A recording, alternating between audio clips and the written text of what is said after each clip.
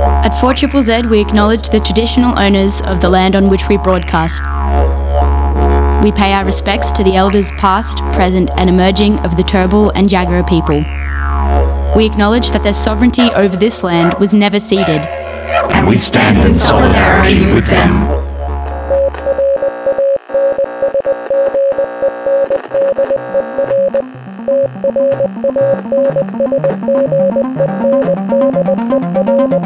You're listening to Transmission on 4ZZZ, amplifying the trans and gender non-conforming voices of Brisbane and beyond. Good morning, Meanjin. My name is Ez. I use he, him pronouns, and I'm joined in studio by a very special guest today. Hello. Hi, my name is Ellen. I use they, them, or she, her pronouns. How you doing? I'm really good. Yeah, it's really fun to be in the station on a Tuesday. In the morning? In the morning. I mean, I feel like not many people are here on a Monday when I am usually in for Megahertz, so it's a good vibe. Yeah. I used to be in on Mondays. I used to hang out with you, but then I left you. It's true. I forgive you. It's okay. We're hanging out now, and it's a really special week this week. It's Transgender Awareness Week. Are you aware that I'm trans? That's kind of how I feel like walking around. Are you aware? Are you aware? You should be aware. Cool. Good. I'm glad. Job done. Yeah, it's Transgender Awareness Week, and Ellen and I will be chatting about Ozpath. So we'll get into that a bit more later on. But first, we have the week in community events and news, and we also have a giveaway. So if you're interested in Bones Alternative Queer Party, which is happening at the Brightside this Friday on the 17th of November from 8 p.m. till quite late, 2 a.m., tickets are normally $22 from Oztix. It's Australia's alternative queer party. Bones returns to Meanjin with punk as F bands, drag, burlesque, DJs and community. They've got Apollo, Sacred Hearts and Whale House performing, which is just awesome. And if you want 2 tickets for you and a friend, the first person to message in what awareness week it is wins 2 tickets to this awesome party. So text in on 0420 626 733 for your chance to win 2 tickets. Tell me, what awareness week is it this week? Are you aware? Are you? Text in and tickets will be yours. Also, we've got this Wednesday from 15th of November from 6 p.m. till 7 p.m. is the Global Fight for Trans Justice, which is an online event where you'll hear from key advocates in the UK, US, Canada, and so-called Australia about the global fight for trans justice. You'll get to hear about the lessons learned, the ways that anti-trans lobby is organising globally, and most importantly, how we can fight back here at home. So yeah, that's a completely free event. You can RSVP online. It's the Global Fight for Trans Justice, Humanitix. Get onto that. Yeah, also, moving away from some events now, we're going to talk about some news. This is pretty interesting. So trans people can be baptized in church and be godparents, says the Vatican.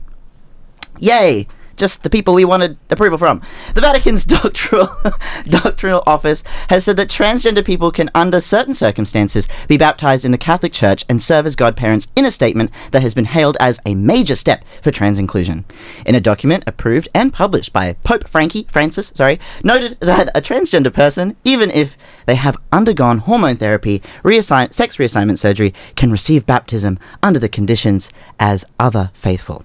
Just so you know, if you're a trans person that does not have hormone therapy or had sex reassignment surgery, you are still trans and valid, and as far as I'm concerned, you should still also be baptized as who you are. The decision came with a caveat. Such baptisms were possible, it said, if there are no situations in which there is a risk of generating a public scandal or confusion among the faithful. The document was published as a response to 6 questions sent in by a Brazilian bishop in July regarding the participation of LGBTQ+ people in baptisms and weddings. It noted that transgender adults could serve as godfathers and godmothers at the discretion of local priests, who should exercise pastoral prudence to ensure there is no risk of scandal or undue legitimization in the educational sphere of the church community.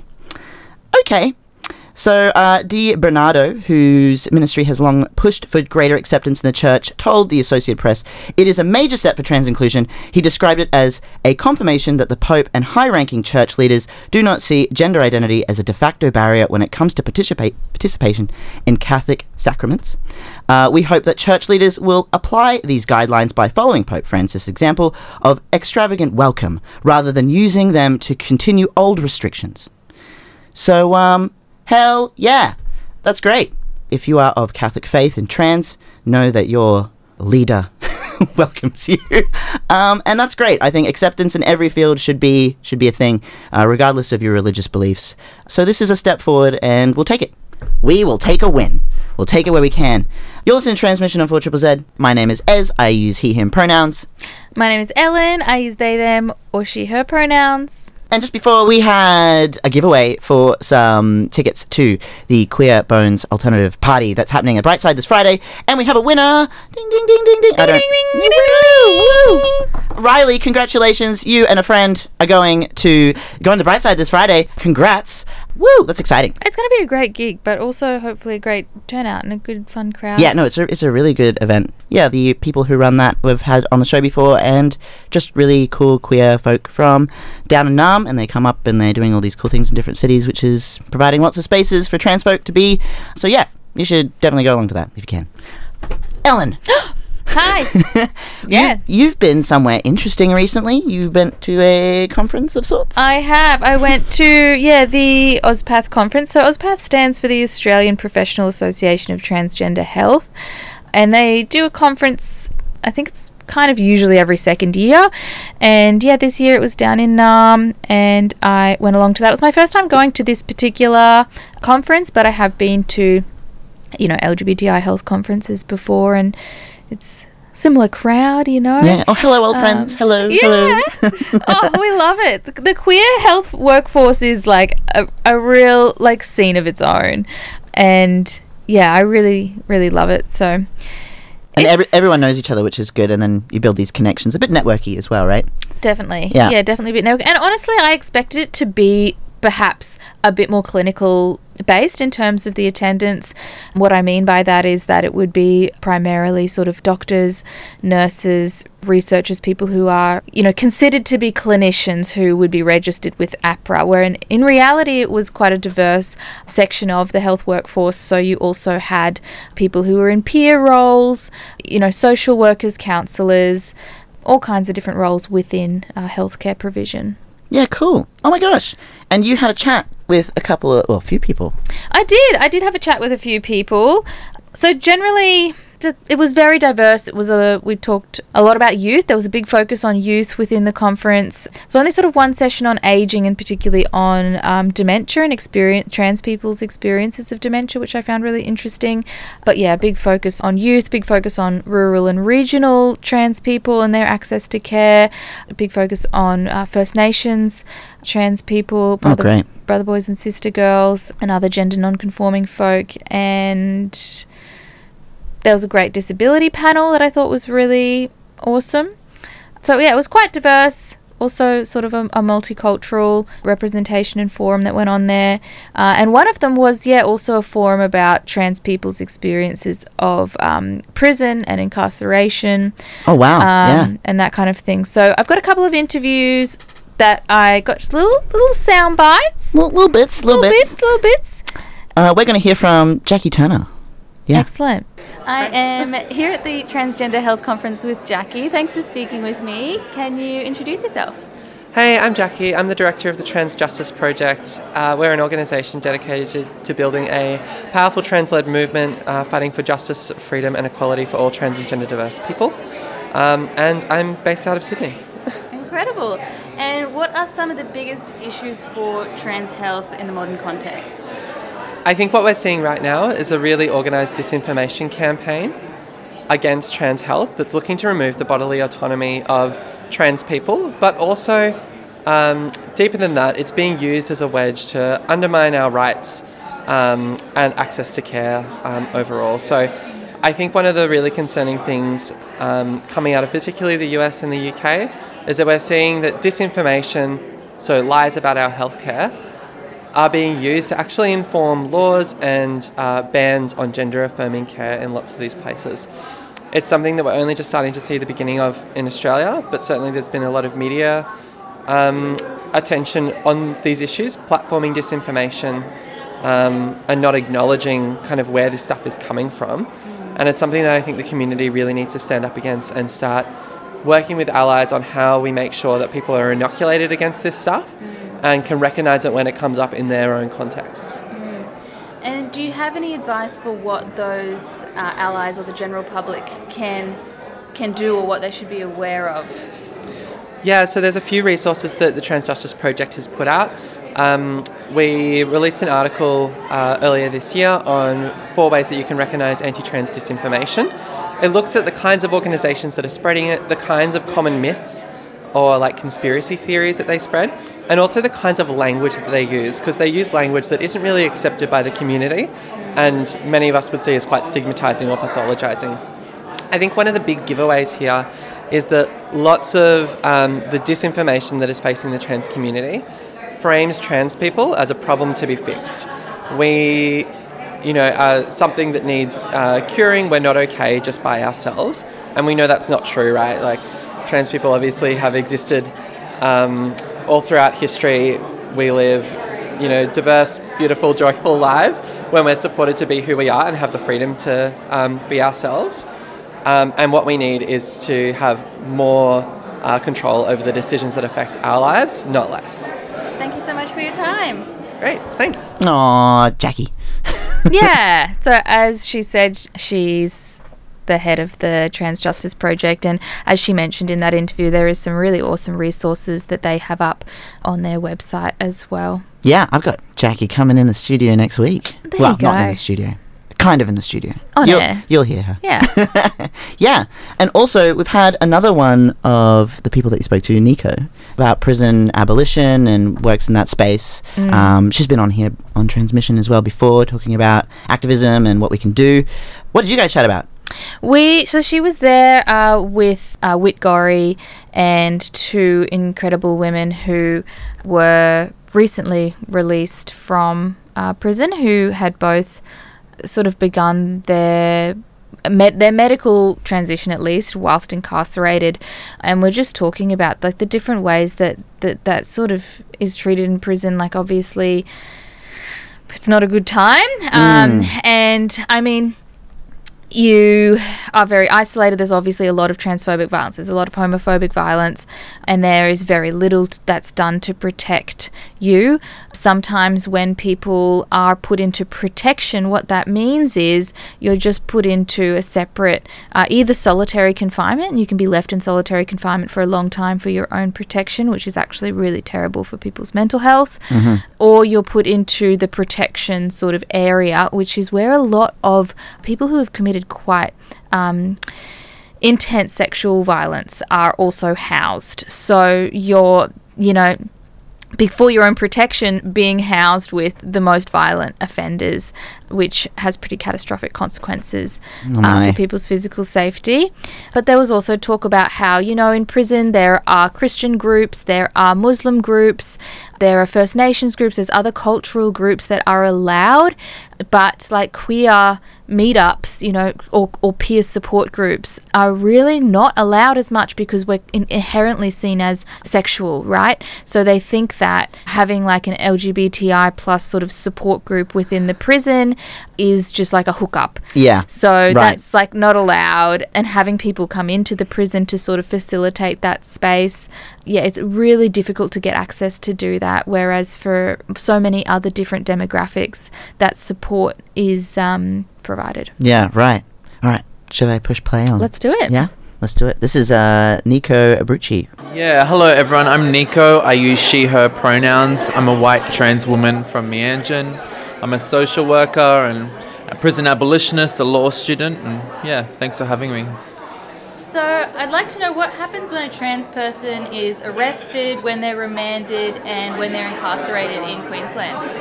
Yeah, so I think the big first issue that has been spoken about this week is that in Queensland, when a trans person gets taken into a watch house. They're only ever kept in a solitary confinement cell, and what that means is, they do not have access to calling doctors or family, or they're completely isolated there, put in a medical gown, and completely restricted from any support or way of accessing their friends, family, or what they need, obviously, in a watch house.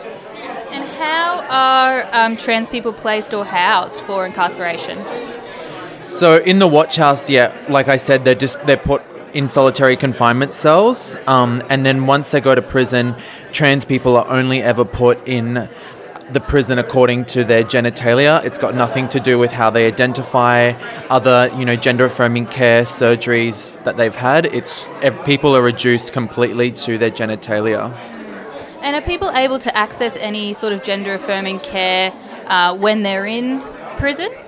I think the big thing that's been highlighted this week all over, so-called Australia, is that what's in policy and what's in practice are two completely different things. So, corrections all around might have these policies that say people can or they can start gender-affirming care when they're inside, but the reality is that's not happening. I know that I've supported one person who's been able to start hormones while in custody, and that took 10 months. They had to move from their friends and family in Brisbane and move up to Rockhampton, and what's going on is that people aren't getting life-saving gender affirming care inside. It's just not happening.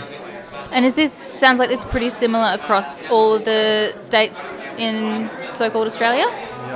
Yeah, people in Victoria, we're talking this week about how there's none of that gender affirming care in Victorian prisons. We know it's not happening in New South Wales. It's not happening anywhere where it should be.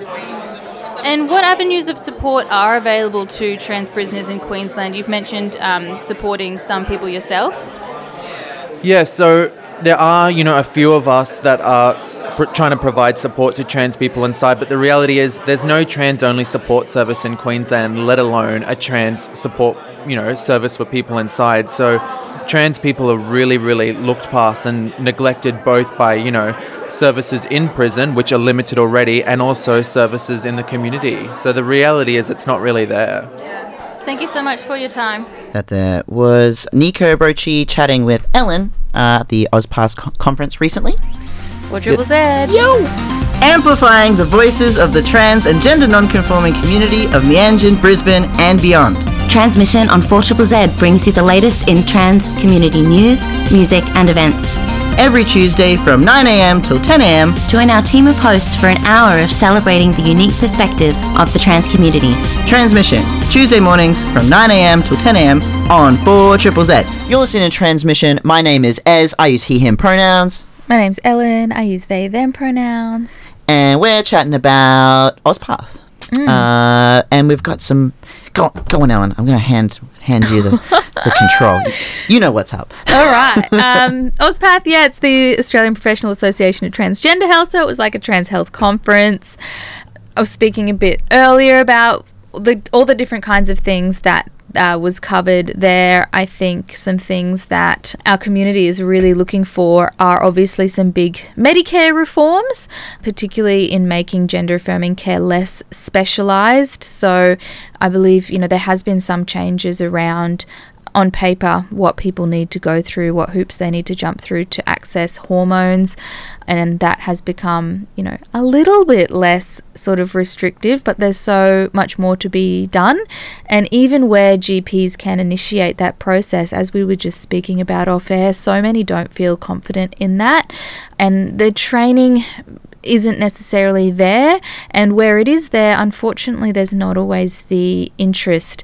And I think, this is part of a wider picture. GPs are already, can in some situations a bit underpaid, overworked, but we want them to take up this more specialist care, and that's not just for hormones, that's for reproductive stuff and provision of abortions, but also PrEP and PEP and that kind of thing as well. In New Zealand, for instance, like nurse practitioners. So a nurse practitioner is a nurse who has specialised in a certain area and has the right to order certain tests and prescribe certain medications within their specialty. So they might be a cardiology nurse practitioner. They might be a sexual health nurse practitioner.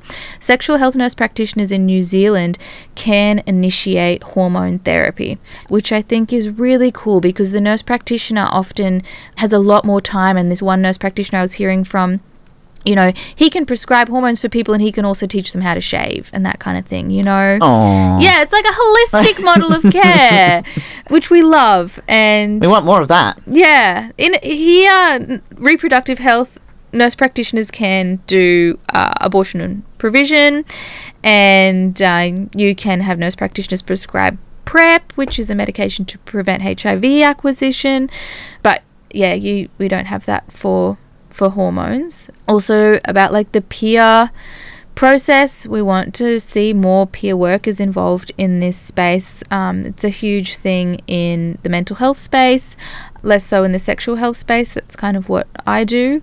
But like to have like a guide to take you through that gender affirming care process and explain the different care pathways and what the different surgical options are. You know, we talk about top surgery, bottom surgery, but there are so many options within that people often don't even know are available to them. And then even with hormones, like you don't have to take it as prescribed.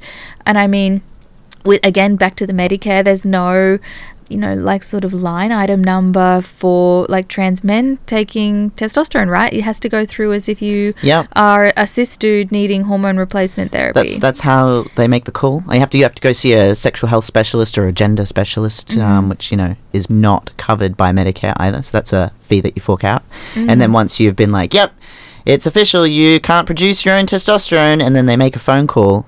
My doctor made a phone call while I was in the room and basically listed their medical number and then went, yep, the patient I'm seeking is this name, and it will be whatever your legal name is on your birth certificate, because that's how it has to go through. And then they'll go, yep, he has this, like my patient has, basically, the testes don't work. Yeah, you've got a testosterone deficiency. My testes don't work. That's basically what they're saying. And it's like, yeah, they don't work because they're not there. Yeah, they don't exist. They don't exist. Yeah. So, and then that's how that prescription works.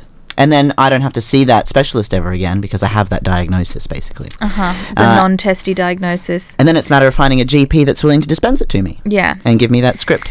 So yeah, it's silly. It is silly. There's a lot. There's no, Medicare line item numbers for a lot of the surgeries as well. No, none, really. Yeah. Unless you have had, let's just say you're a cis woman who had breast cancer and then you wanted to get a breast reconstruction, that'll be covered. Yeah, but and it's interesting, and I was just about to say, well, yeah, because it's not gender affirming, but it is. In actual fact, it is. I would argue that is gender affirming care. Yeah. You want the boob back because it makes you feel like a woman. Yeah. And it gives you a sense of bodily integrity, right? Yeah. That's how your body should look. That's how you perceive your body. You feel wrong when you look in the mirror with your missing breasts. I'm like, wow, these all sound very similar to trans experiences. Yeah. I would argue that, and same with male pattern baldness. You wanting to get your hair back, I would argue, is also to do with maybe youth as well, but also your masculinity and being able to grow a full beard. Sure. You know, I'm sure there's lots of young men out there that, regardless of gender, that struggle to grow facial hair in as fast and as thick and as full as the way you want it, and that makes you feel emasculated, maybe. I'm telling you now, that's also gender affirming to have the beard that you're after. So, yeah. So this interview with Lucy Solanche that we're about to play she works in the sort of peer space as sort of a navigator through that, but also doing a bunch of research. And it's meant to be sort of provocative. She's just asking people to sort of reimagine what the best standard could be for trans healthcare rather than, treating it constantly as a risk to be mitigated. Yeah, so my name is Lucy Solanche. I, a couple of years back, did a thesis based on the ways we look at and view gender affirming care, and basically looking at gender affirming care policies and asking what problem they're actually trying to fix. And in a lot of my research, I found that these policies are primarily trying to fix perceived risk or focus on access, which basically means getting the person gender-affirming care as long as they tick off a whole big set of boxes, as opposed to just letting us get the care because it's part of what we have a human right to do as beings that deserve autonomy.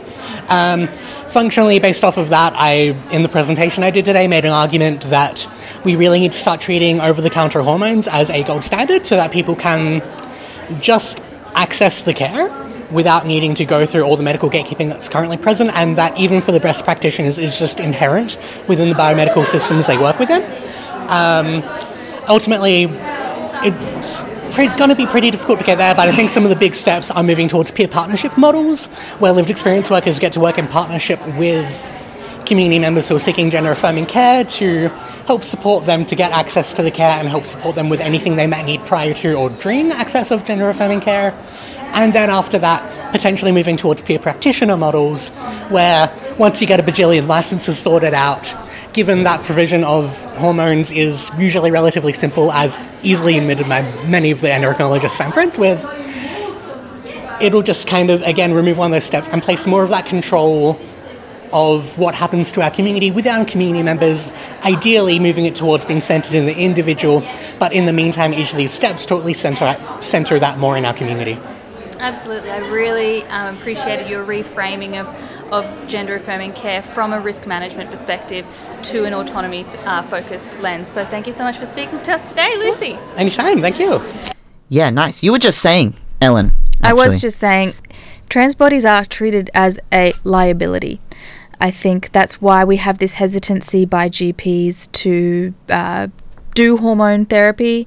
It's why we, don't have, I think, Medicare surgeries. It's because these things have always been seen as so experimental, so risky, and no one wants to take the risk, even though, all of the data supports the fact that the rate of regret for these sort of surgeries is quite low, much lower than knee replacements or hip replacements. And the risk isn't really there. No. And also with hormone blockers, as you were saying before. Yeah, it's not a new thing. None of this is new. Also, we've been doing surgeries like this for hundreds of years. But yeah, I mean, when kids have precocious puberty, so girl children who might start menstruating when they are quite young, sometimes even they're 5 or 6, you can just stop that by giving them puberty blockers, which is something we have been doing for decades. And people who are well, it's wrong for us to intervene with a child, we don't know what this child wants. How have intersex children being handled and treated for the past several decades? Exactly. Also, their bodies are seen as a liability that need to be chopped and changed into a box that's more comfortable for people. So to argue that we haven't been doing these interventions with children and they're a new thing is just completely non-factual. It's a lie. It's a complete outright lie, and it's propaganda to say otherwise. Because really, we have been bending human bodies to this binary for how long? Maybe 200, 300, 400 years, really, in a Western sense. There are cultures that have been around for tens of thousands of years that were not operating on children and conforming them into spaces. They were not doing that, and they haven't done that. You have been lied to.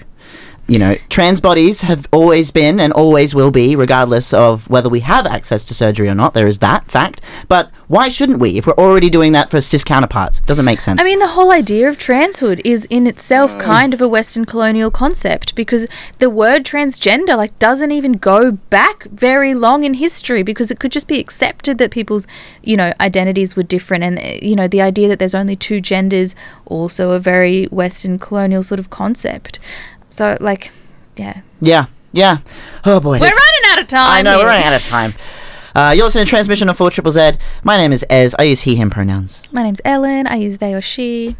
It's the end of our Trans Awareness Week. Great time. Thanks for having me in. Thank you for doing all this great work, going down to NARM and chatting to people at OzPath Conference. And yeah, it's great. If work pays me to go, I'll go. Take me. Let me go. We just want to end the episode today on some positive vibes. Well, remember, trans bodies are natural. They're normal, natural. They happen, they occur in nature without any human intervention. Trans bodies are real and valid. And it's Trans Awareness Week, so please be aware of the community and what's your language. You know, maybe you're speaking in a lot of he's and hers. Maybe you're thinking about gender as biology, which is not true. You know, look out for one another and be kind to one another, and stick up for trans people, especially if you're a cis ally out there listening. The best way to stick up for trans people is to correct people on pronouns even when they're not there. When we're not around, when trans people aren't in the room, who are you? And that's kind of how I see people all the time, is who you are by yourself and how you have private conversations with. That will tell the world who you are more than what you do when you stand up on a microphone, when you're in the studio, on radio even. Mm-hmm. It's all about what you do within your community and with the small group of people that you may spend every day of your week with. So, yeah, keep fighting the good fight. And to our trans listeners, I love you. Transmission love you. And you are valid, and you can be however the heck you want to be. You don't owe the world real. You don't owe the world anything that they think that you're supposed to be. You don't owe them anything. You just need to be you and drink plenty of water. And don't forget to listen to things that make you laugh and make you smile and enjoy life, because it's too short to be bothering with all the other nonsense sometimes. So look after yourselves, look after one another, be kind. And thank you for listening to Transmission, of course. Woohoo! Yo! 4ZZZ! 4ZZZ! Thanks for listening to Transmission, and we'll see you all next Tuesday. Bye! Bye! Thank you so much for listening to Transmission. See you next Tuesday, 9 to 10 a.m. on 4ZZZ.